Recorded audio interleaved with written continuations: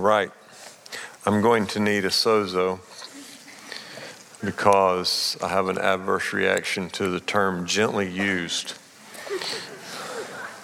It goes back to my youth pastor days when there was a request for a certain game they were going to play, and they asked for gently used pantyhose. And I still haven't gotten over that, so y'all can pray for me. I'm a work in progress. Nashville. Many of you have been asking about Nashville. You know, you saw the news, the tornado that went through Nashville this week, and we've talked to Mason several times. Our son Mason is one of the pastors at Cross Point Church in Nashville. Their church was hit pretty hard by the tornado. They have 6 locations, and 2 of their 6 locations were hit. And so pray for them. I know the main campus, the Nashville campus, is meeting at Lipscomb University, at least through Easter, because they can't get in their building. Talking with Mason last night, he did say this, that the general outlook or spirit of the city is one of hope and just feeling the presence of the Lord. He said he was reminded and had really been praying in the direction of something that he said he learned here at Riverstone, is that, you know, our belief that if God can fill a person, he can fill a room. If he can fill a room, he can fill a city. If he can fill a city, he can fill a state or a region. And he said they really are just feeling that God has filled the city of Nashville. And so even though it's a tragedy and a lot of people are suffering and have lost homes, but he said the general outlook of the city is hope and just feeling the presence of God. So pray for them. And the next 2 Sundays we'll have a place where you can bring things that they need in Nashville. And if you'll watch the newsletter, there'll be a list of things that they're asking for. And we'll try to fill up a truck and send that up to them. I have a few other things to announce, just quickly, things that we want you to be aware of that may have not been in the announcement video. Number one is, if you'll remember last fall, right before Christmas, we had some thefts. Some of you may still be nervous about sending us checks. Don't be. It's okay. That's taken care of. We have a post office box now. Everything is good. So if you want to send us checks, you can do that. If you want to send us more checks than you ever have, they'll be safe, I promise. So Riverstone Youth they're changing their time a little bit. So if you have, y'all feel good about that. So if you have, what should I call y'all? Teenagers? If you have teenagers, I almost said children, sorry. If you have teenagers and you need to know what time to get them here, the new schedule is from 6 to 8. Good? 6 to 8. They'll have free time in worship together, and then they'll split up for the message and the small group times. So middle school and high school together for worship, and then split up for teaching and small groups. You saw the announcement about Commission the City, March 20th and 21st.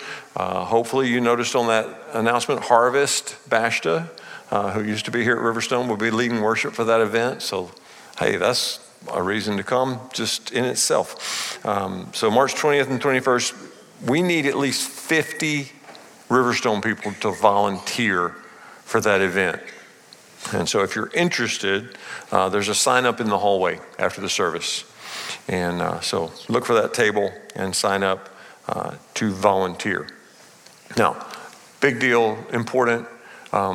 Today, you see these baskets up here, 2 in the front. I think there's, how many, Christy, you got in the back? 2, 3, 4? 4 in the back. So either during ministry time, you can come up here, or on your way out today, you can put an offering in the basket. Here's what it's for.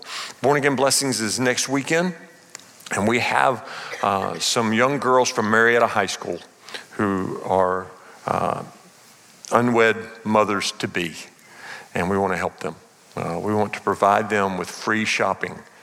And so our goal today is $1,000. And so if you want to bring an offering specifically for that purpose, put it in the basket. We want to help these moms. They're in a difficult situation, and BAB is an opportunity for them to buy some clothes for their babies that will help them out. And so if you want to contribute to that, you can do it either during the ministry time in the front or on your way out at the end of the service. Okay, so Melissa and I will be leaving this afternoon. Mike and Kim Smith have already, I think, started their trek down towards Florida. We will be leading a retreat for the pastors and their spouses in the network. Let me show you who they are. You got that? Here we go. So this is where all of our churches are. Can you see that? So up in Ackworth, you see Arise Life. Kennesaw is Riverstone. Way over here on the border of Paulding and Cobb is Vintage 242.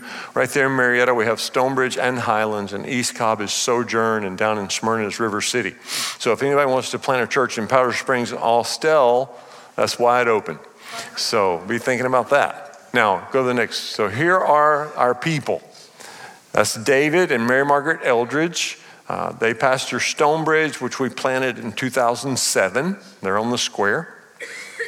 That's Steve and Randall Hambrick, and they pastor Vintage 242 that was launched in 2009.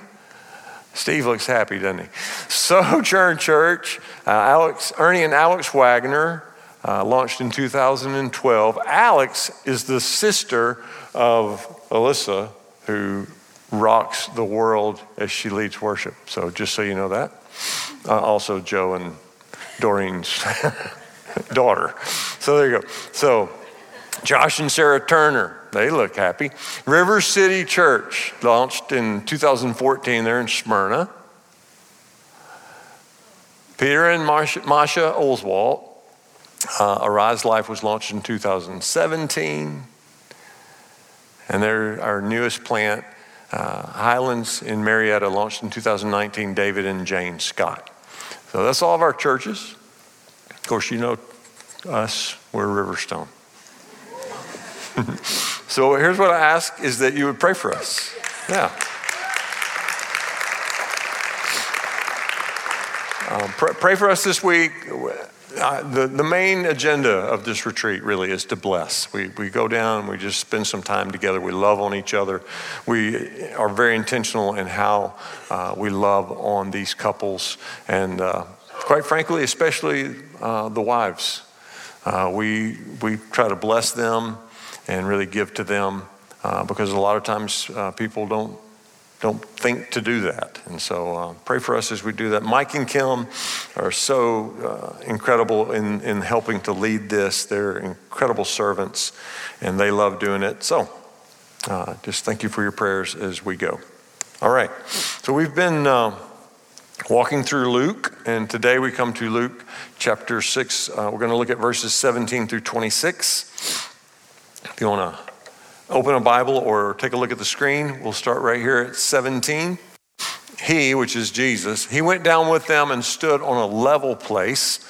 A large crowd of his disciples was there, and a great number of people from all over Judea, from Jerusalem, and from the coastal region around Tyre and Sidon,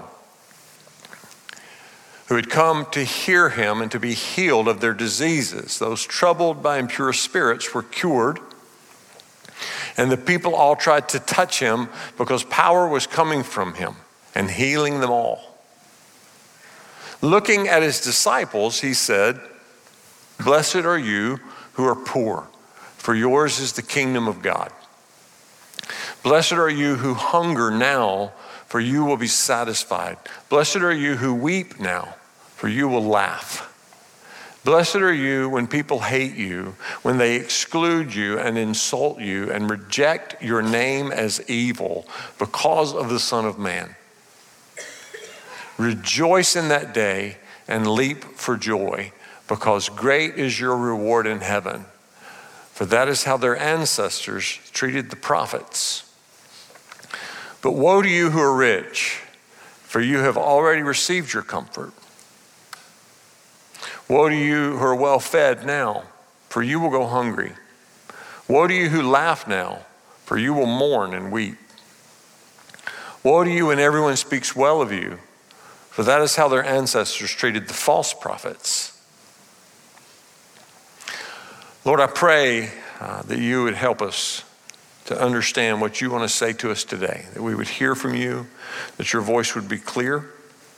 Well, Lord, we love your word, and we declare that your word is true, that your word is timeless, and that you are here actually in this place today to speak your word into our hearts and to interpret for us your breath. And so we want to breathe you in today. In Jesus' name, amen. We had somebody came up and whispered in my ear during worship that they had seen a picture of Jesus actually doing CPR on people all through the room, which is kind of an interesting picture. If you think about John chapter 20, Jesus is with his disciples and he says to them, receive my spirit, and he just breathes on them. Breathes on them. And so there is life in the breath of Jesus. There's life in the breath of Jesus, and that's the picture that I want you to have today. As we receive his word, I want you to just breathe it in and let the healing power of his word bring healing to your souls and to your spirits, to your bodies. Some people call this passage the Sermon on the Plain. In Matthew, we have what we call the Sermon on the Mount, and there's some debate over whether or not this is one event or two events. Some people like to say, well, one's on a mountain and one's on a plain, so how can they be the same?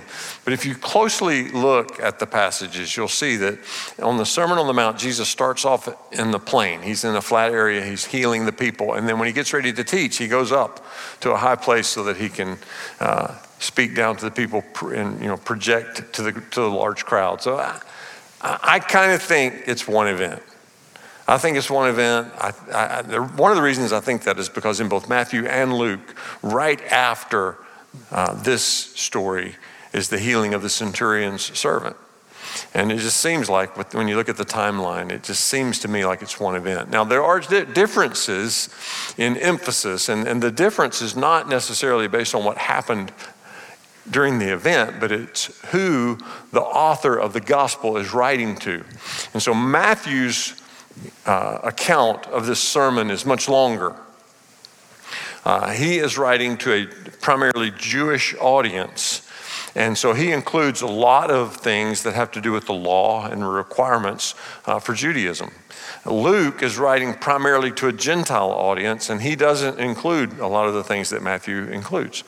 But you can look at the two sermons side by side and see that the message of Jesus is timeless, that the message of Jesus is for all people, that his message is true. It's true for the Jew and it's true for the Gentile. This is the thing we have to remember about the message of Jesus that is so primary in what he said is that, and this actually was the thing that got him killed. Jesus didn't come saying, I am a way. He didn't come saying, here are some good ideas for you. Jesus came saying, I am the way. I'm the only way. Every other way leads to death. I'm the only way that leads to life. So that's the starting point. Now, so in this passage that we're looking at, verse 17 opens with, he went down with them and stood on a level place. And as we said, the sermon that follows is very similar in content to what you find in Matthew. It's just shorter. So don't let the differences bother you. If it could be that it's two sermons, and it's okay if it is, because I'm sure that Jesus preached his sermons more than once, because all good preachers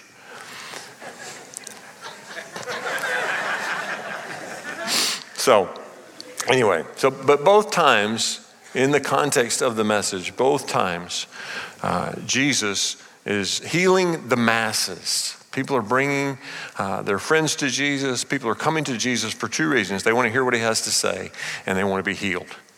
So they're coming to hear and they're coming to be touched by Jesus because he has the power to heal. And so the sick are coming and the broken are coming and people who have been oppressed are coming because they want to receive from Jesus.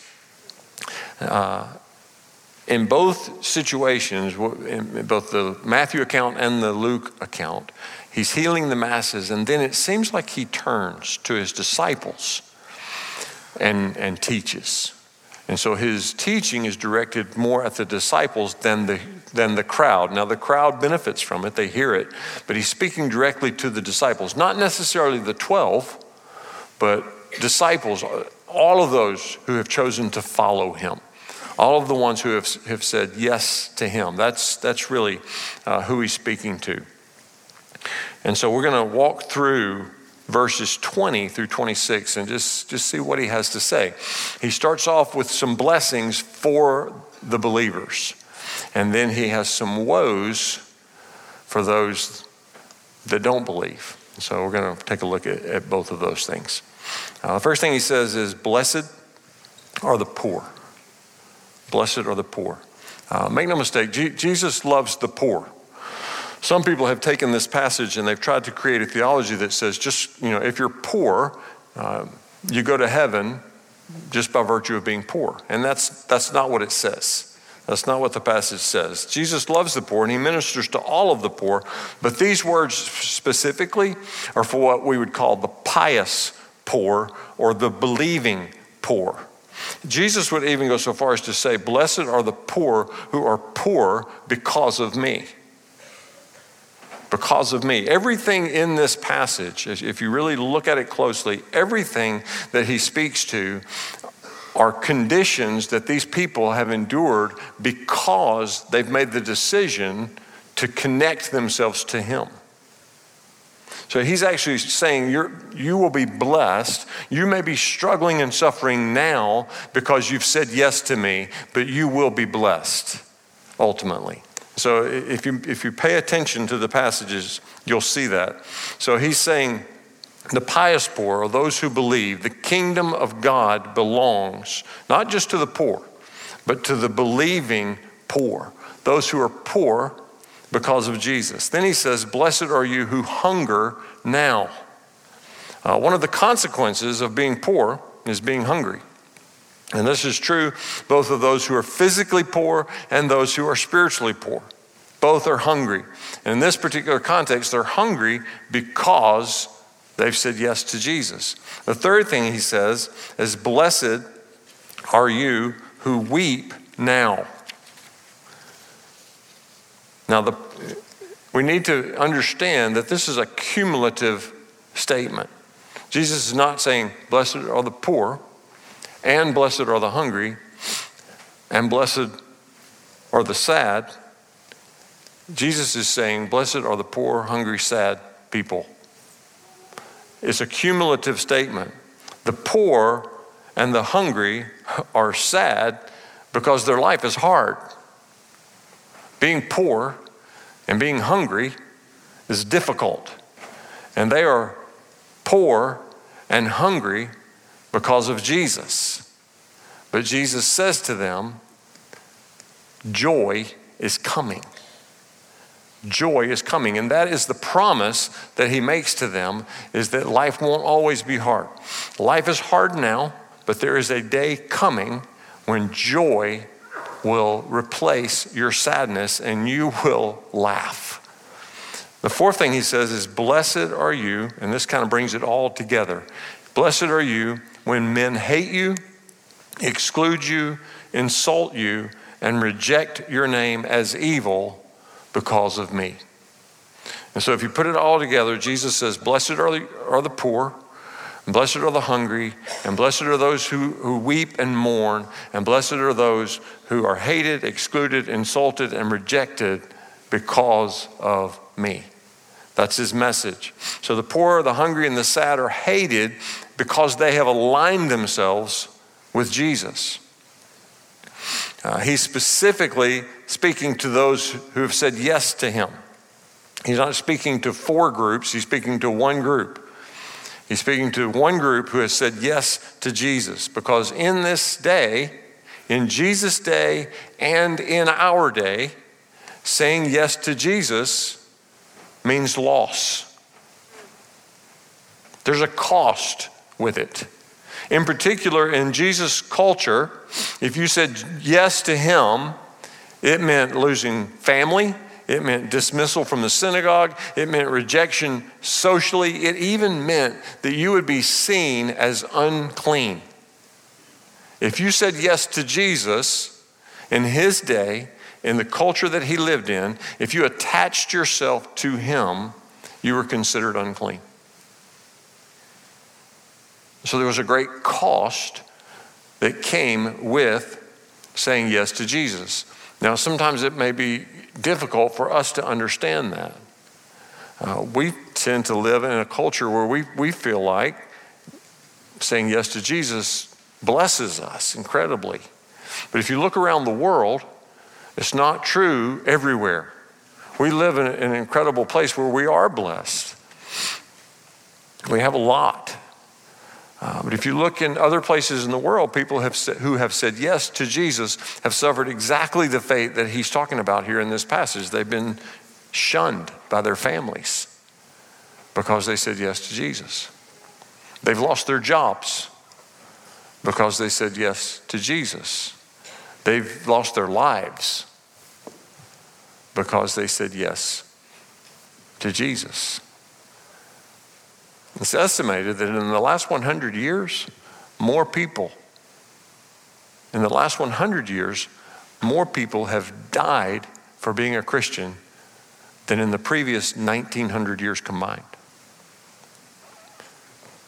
There is a cost that goes with saying yes. But Jesus says to them, after he lays out, blessed are those who are poor, blessed are those who are hungry, blessed are those who weep now. Blessed are you when men hate you and reject you. Then he says this, and this is important for us to grasp. He says, rejoice. Rejoice. Now, the thing we need to understand about rejoicing is that rejoice is not an emotion. It's an action. Rejoice is not something you feel, it's something that you do. Rejoice is not a feeling, it's an action, it's a choice. And so Jesus is saying, actually in this context, it's a command. He says, you're suffering now. Don't wait until things turn and then rejoice. Rejoice now. Rejoice in the midst of trouble. Make the choice in the midst of trouble, when things are difficult, when life is hard, make the choice then to rejoice. Rejoice is not an emotion, it is a command. It's not something you feel, it's something you do, it's an intentional choice. Now, here's where it kind of gets squirrely for us. He follows. Y'all know what squirrely means? If you're from Alabama, you know what squirrely means. It means you're nervous. Never seen a calm squirrel, right? Okay, so it's kind of gets squirrely here because he said all this blessing stuff, right? And we look at the blessing stuff and for some of us, in fact, for most of us, it's hard to identify. It's hard to identify with these things that he's talking about. If you're in this room, you may feel poor, and you may even be qualified as poor by Cobb County standards, but by the standards of the world, every person in this room is rich by the standards of the world. Hungry? If you had anything to eat yesterday, not even counting today, if you had anything to eat yesterday by the standards of the world, you're doing pretty good. And you might say, well, I don't want to live by the standards of the world. I'm going to live right now. And I understand that. And some of you have a harder time obtaining food and shelter than others. And there are people in this room, make no mistake, there are people in this room who are in need. And I don't want to belittle that, but what I want to say is that sometimes it's harder for us to identify with the first four things that Jesus talks about than it is the next four things. And this is the squirrely thing, is that he follows his words of blessing with four words of woe that seem to have a lot more in common with us than the words of blessing. The four words of woe is, woe to you who are rich. And the majority of us, the overwhelming majority of us in this room are rich by the world's standards, if not all of us. In this context, he's specifically speaking to those who are known for taking advantage of the poor. He's not just saying everybody that's rich, everybody that has stuff is going to struggle and suffer, but he is saying that people whose wealth comes at the expense of others, that the day of judgment is coming for them. Jesus gives more than one warning in the Gospels about what wealth can do to a person. Now, he never says that all rich people are bad. He never says that. But he does say that wealth is always somewhat of an obstacle that can always cause difficulty.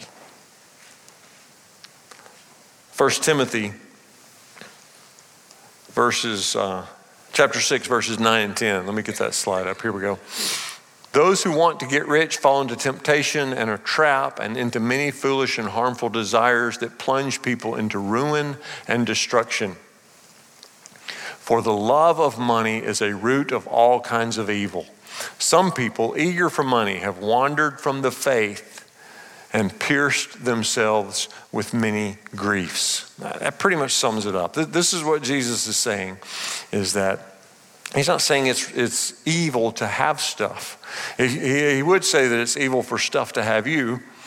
And he's not saying that it's wrong for you to have stuff. It's not what you have, it's what you do with what you have.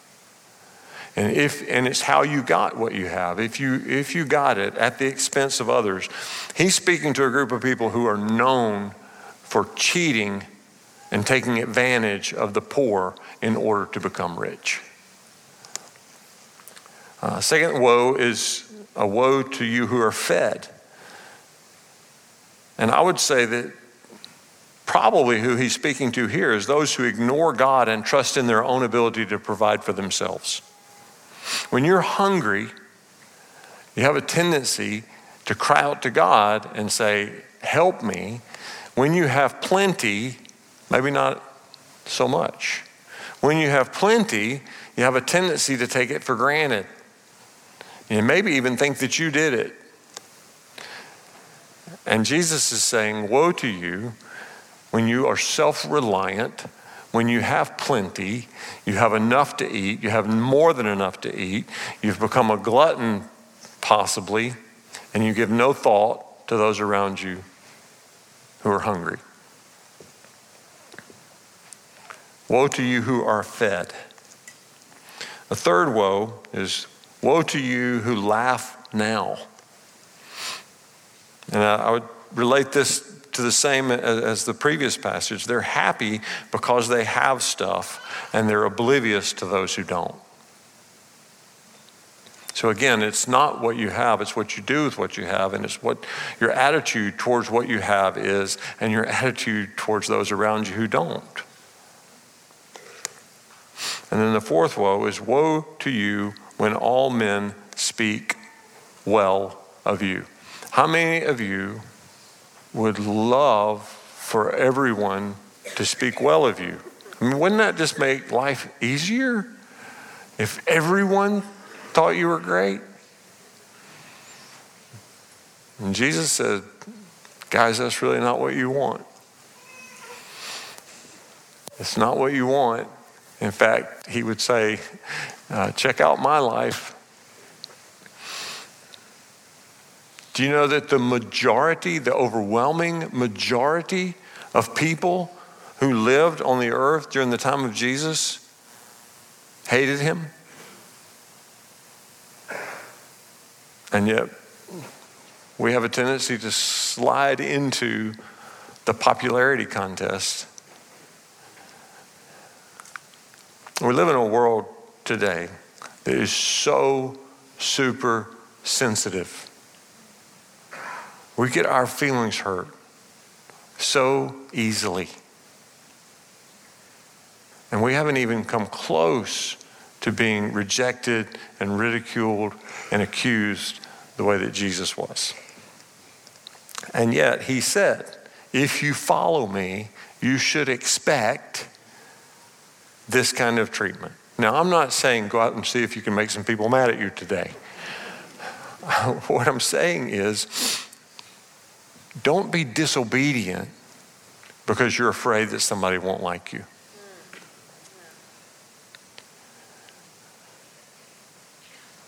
Last week, one of the things we said about wave makers is that they're not afraid of obedience. They're afraid of disobedience.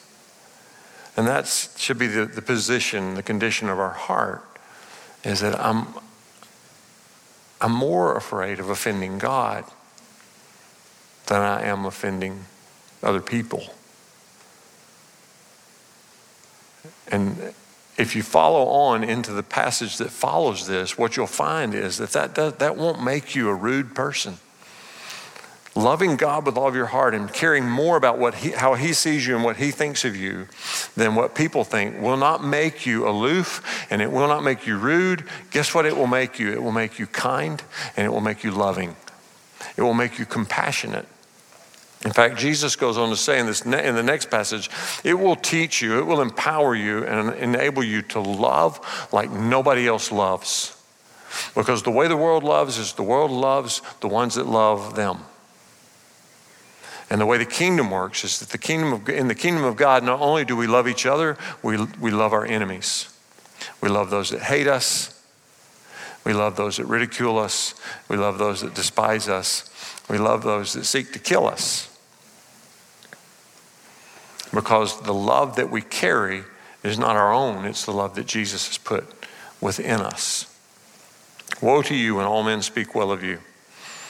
Woe to you when your identity and your value is based on public opinion rather than the opinion of God.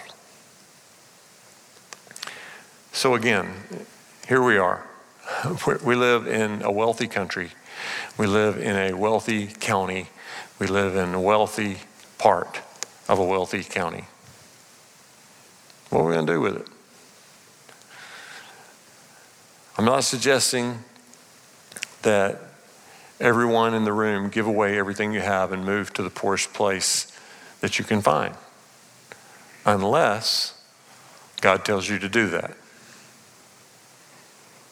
What I am suggesting is that perhaps we need to be more aware of what's going on around us, more aware of our neighbors, more aware of friends and strangers, more aware of not so much what we have, but what has us, so that we can be obedient, so that if God were to say, hey, why don't you give away half of what you have?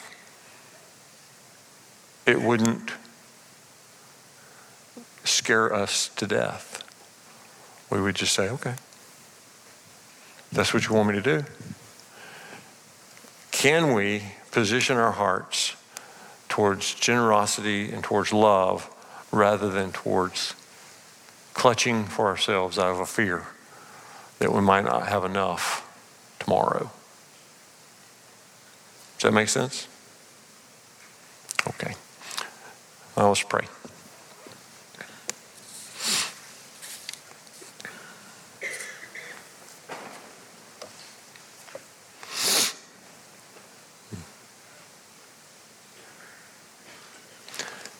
Jesus, I thank you for the way that you lead us and the way that you love us. And I pray that you give us ears to hear your voice, the things that you want to say to us today, and the changes that you want to make in our hearts and our lifestyles and the way that we think, and in particular in the way that we love. We want to love the way you love. So help us to do that and help us not to be afraid. In Jesus' name. Amen.